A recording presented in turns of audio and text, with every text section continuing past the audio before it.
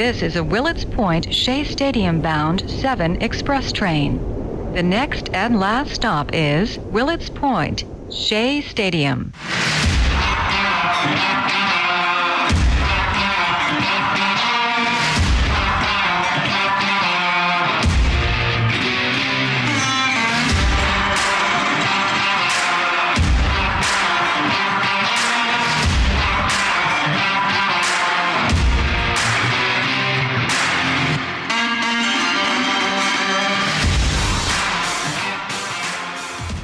Welcome back to the Subway to Shea podcast. Anthony Rivera here with you, talking all the news and happenings surrounding that team from Queens, the New York Mets.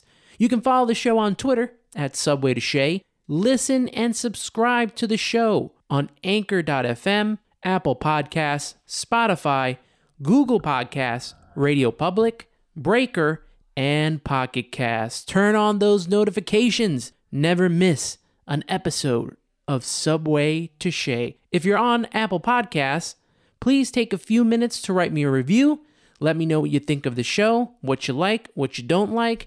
I'd love to know how to improve this show and make it better for all you Met fans out there. You can also find Subway to Shea on YouTube. I've partnered up with my friends at the HSP Network, and you'll be able to find Subway to Shea content there. Just search High Spot Podcast on YouTube or youtube.com/High Spot Podcast and subscribe to their page to find content from this show. Now, before we get into the show itself, I just want to say a big thank you to Tim Ryder from The Apple. He joined us last week. Great interview with him. Enjoyed it. And it was fun talking all of the biggest topics coming out of spring training, at least the first week of spring training, but we'll have him on again to talk more about the New York Mets. Great having Tim Ryder on, so thank you very much, Tim, for coming on the show. This week, a lot to talk about, Met fans, a lot. Now, I could break down each and every game. There was 6 games since the last time we were on the air, but if I recapped each game, I might bore you and put you to sleep. So we're not going to do that. What we are going to do is talk about the biggest highlights from those games that took place. And let's start off with the ace, Jacob deGrom. He had his first start on Saturday against the Houston Astros, and he did deGrom things, man. 2 innings pitched, 1 hit, no earned runs, 1 walk, 3 strikeouts.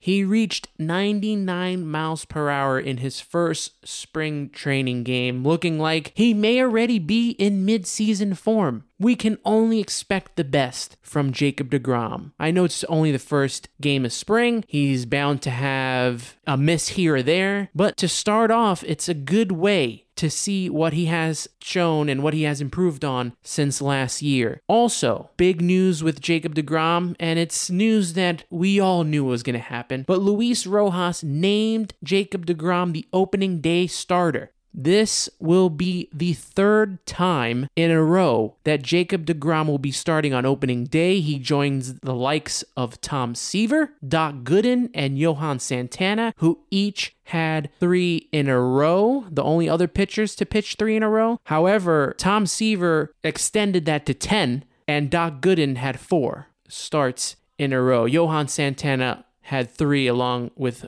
what will now be Jacob deGrom's 3rd in a row as well. And that's what we thought was going to happen. Jake is the ace of this team. He's the best pitcher in baseball. And there's no other pitcher that you want to see pitch on opening day. So Jake will get the nod on opening day. I'm excited to see it. Speaking of the rotation, let's continue down that line. David Peterson had a solid start versus the Nationals, 2 shutout innings. He'll be fighting for the final spot in the rotation along with Jordan Yamamoto and Joey Lucchesi. Yamamoto on Monday against the Nats, 3 innings pitched, 3 hits, 1 walk, and 2 strikeouts. Also looking solid. Taijuan Walker against the Cardinals the other day, 2 innings pitched, 2 hits, 2 earned runs, 2 walks, 2 Ks. Obviously, you don't want to put too much into their first starts, but you gotta like what you've seen so far, right? It's a short sample, of course, but you have to be encouraged, have what you've seen with this rotation to begin spring. Now,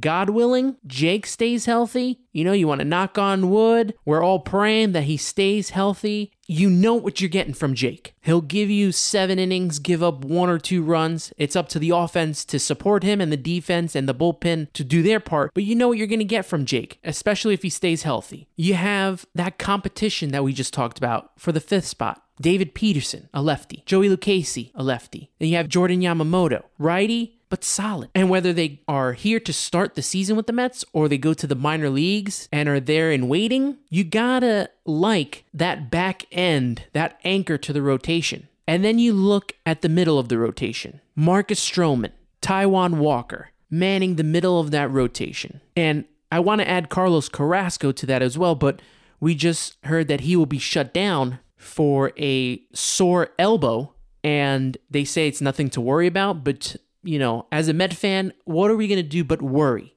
when anyone gets injured? They've mentioned that he's had these injuries with his elbow before, but we like to be cautious. That's what we've always been. As Met fans, we're always cautious, sometimes pessimistic, most of the time optimistic. But when any player gets injured, you always got to worry about it. You hope that he stays healthy. You hope that Carlos Carrasco will be on the opening day roster and ready to go. He hasn't pitched in a game yet, so will he be ready? The hope is, yes, he will be. But if he's not ready, this is where the depth comes into play. You have Jordan Yamamoto, like we mentioned. You have Joey Lucchesi, like we mentioned. So anytime one of these pitchers get hurt, there is someone in the wings. It's not going to be a Paul Sewald or, Corey Oswalt or the slew of pitchers that the Mets have put out through the years that just either couldn't cut it or weren't ready yet. When your rotation was injured last year, you had to go to David Peterson, who didn't even go to AAA yet. Thankfully and gratefully, he succeeded and might find his way on the rotation this year. But we didn't know what we were getting. We only had Jacob deGrom because Michael Wacha and Rick Porcello were pretty much non-existent to the point where we had to bring Seth Lugo out of the bullpen and put him in the rotation. And that kind of was the demise of the Mets last year. But this year right now, 2021, you got Jake, you got Stroman, you got Walker, you got Carrasco, you got Peterson, you got Lucchesi, Jordan Yamamoto. You may have Jared Eichhoff in the future. Sean Reed-Foley could probably spot start.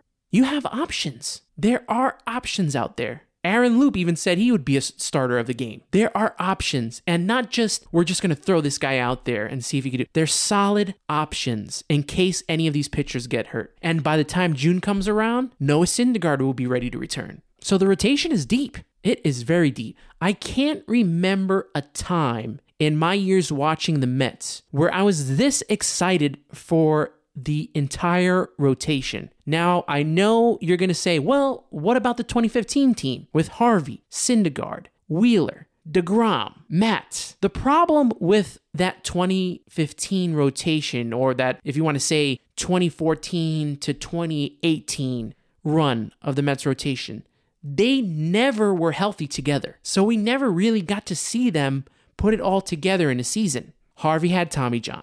Zach Wheeler had Tommy John. If you can remember, Jacob deGrom got injured in 2016. Matz has been through a whole bunch of injuries. Syndergaard also had an injury that took him out for most of the season.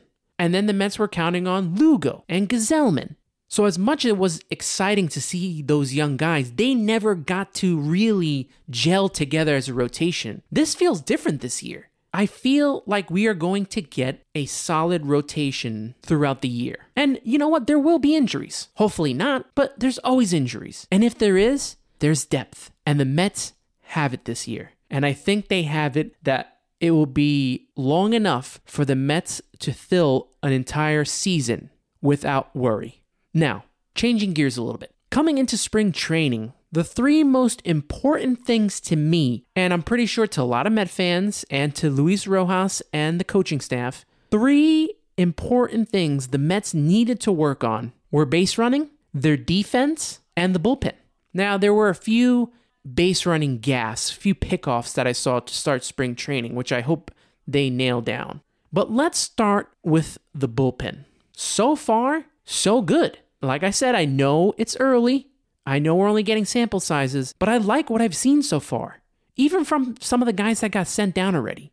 some that won't make the roster cut. I like what I've seen. Edwin Diaz has been lights out. My only concern with Edwin Diaz right now is, will he be able to come into a game with people on base? We know that he can pitch a 1-2-3 inning with no men on base, but can he come in a tight spot? Will he be able to come in a tight spot with runners on base? That's yet to be known, but I will say that Edwin Diaz should start off as the closer of the Mets. He has to be given that opportunity. Another pitcher that has been doing a great job in the bullpen, Stephen Tarpley, looks like a name that we should be watching. He could go along right there with Aaron Loup. The Mets could use another lefty in the pen. And so far, Stephen Tarpley's looked really good. See, now my worry for the bullpen has to do with three guys: Jeurys Familia, Dellin Betances, and Robert Gsellman.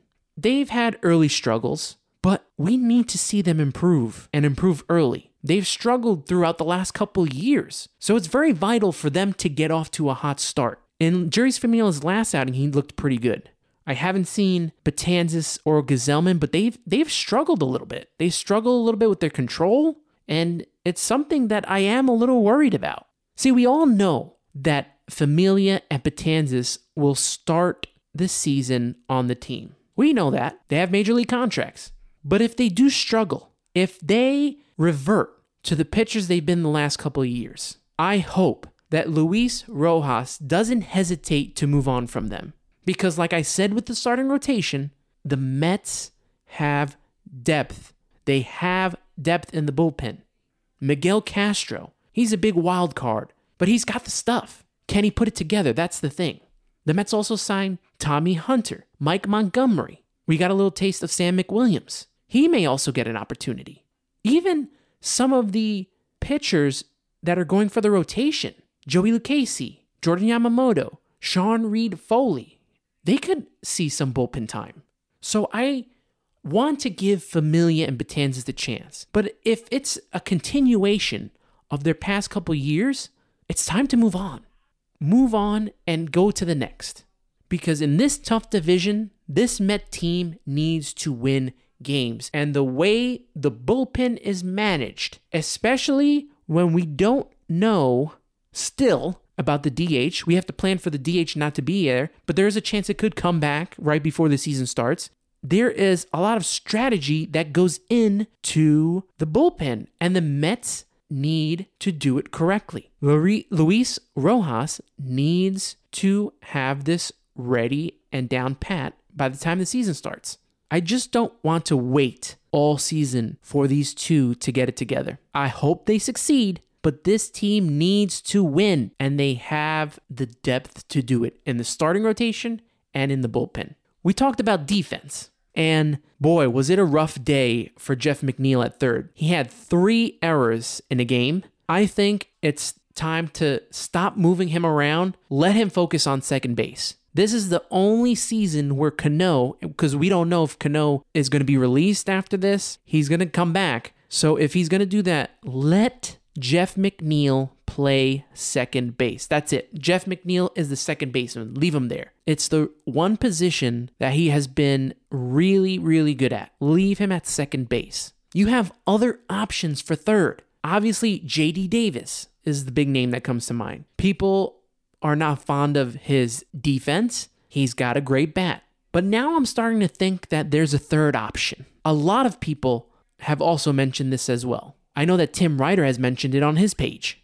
But what about Luis Guillorme at third base? Starting, nonetheless. We all know that he is great defensively. But what people may not realize is how much his offense has improved since the end of the 2019 season. 2020, he batted .333 with a .426 on-base percentage. I think it's quite possible that he could be the starting third baseman. If he's hitting and he plays great defense, why not? Why not make the defense as solid as possible? And it's not like J.D. Davis is not going to get any time. He can platoon at third, but also in left field. So he'll get his time. But I'm starting to move towards possibly Luis Guillorme starting at third.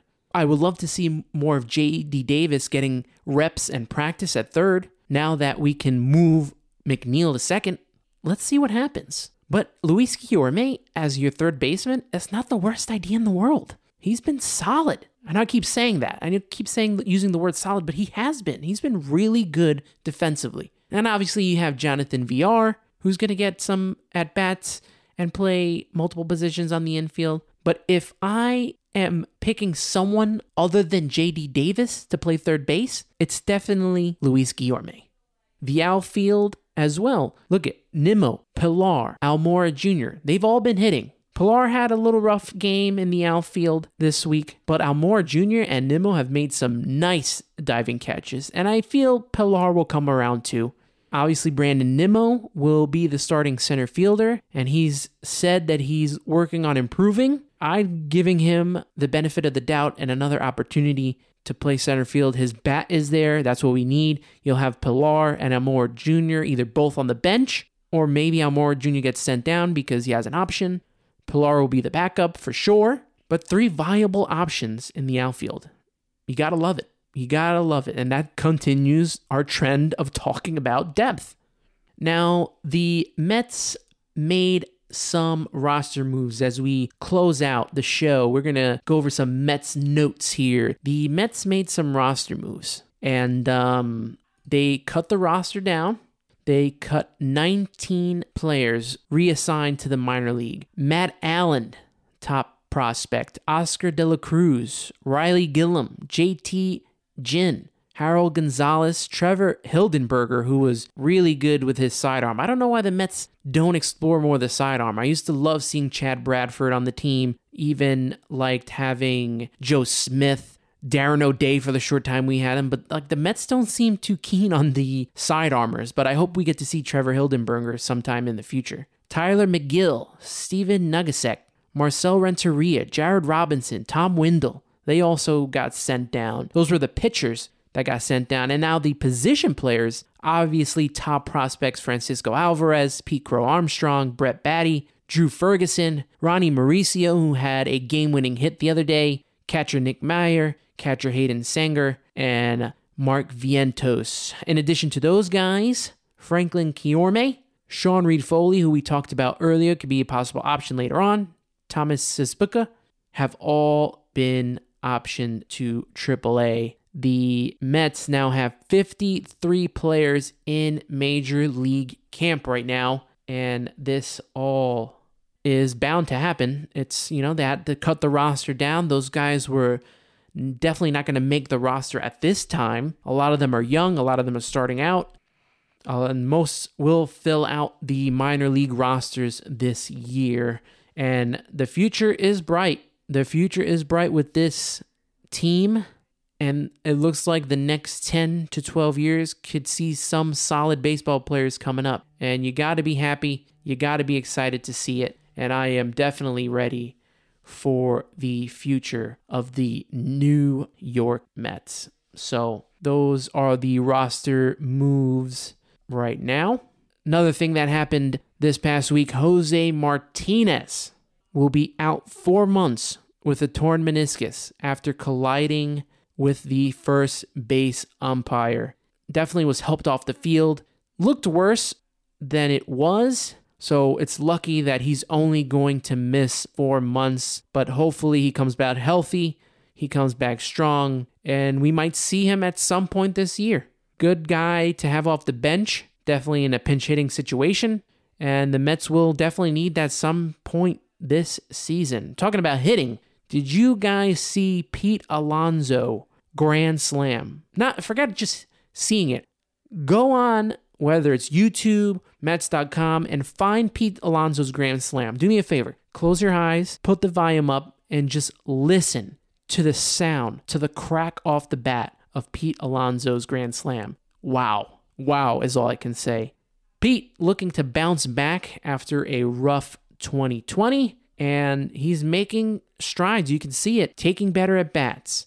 And he even closed out 2020, the last half of 2020. He did pretty well in hitting his homers and looking at pitches better, so hopefully he improves. He is an important piece to this Mets puzzle. Now, watching the Mets play the Nationals this past week, I saw Ryan Zimmerman, and I couldn't remember that he was still playing to this time in his career. And all it made me do is think about David Wright and what could have been.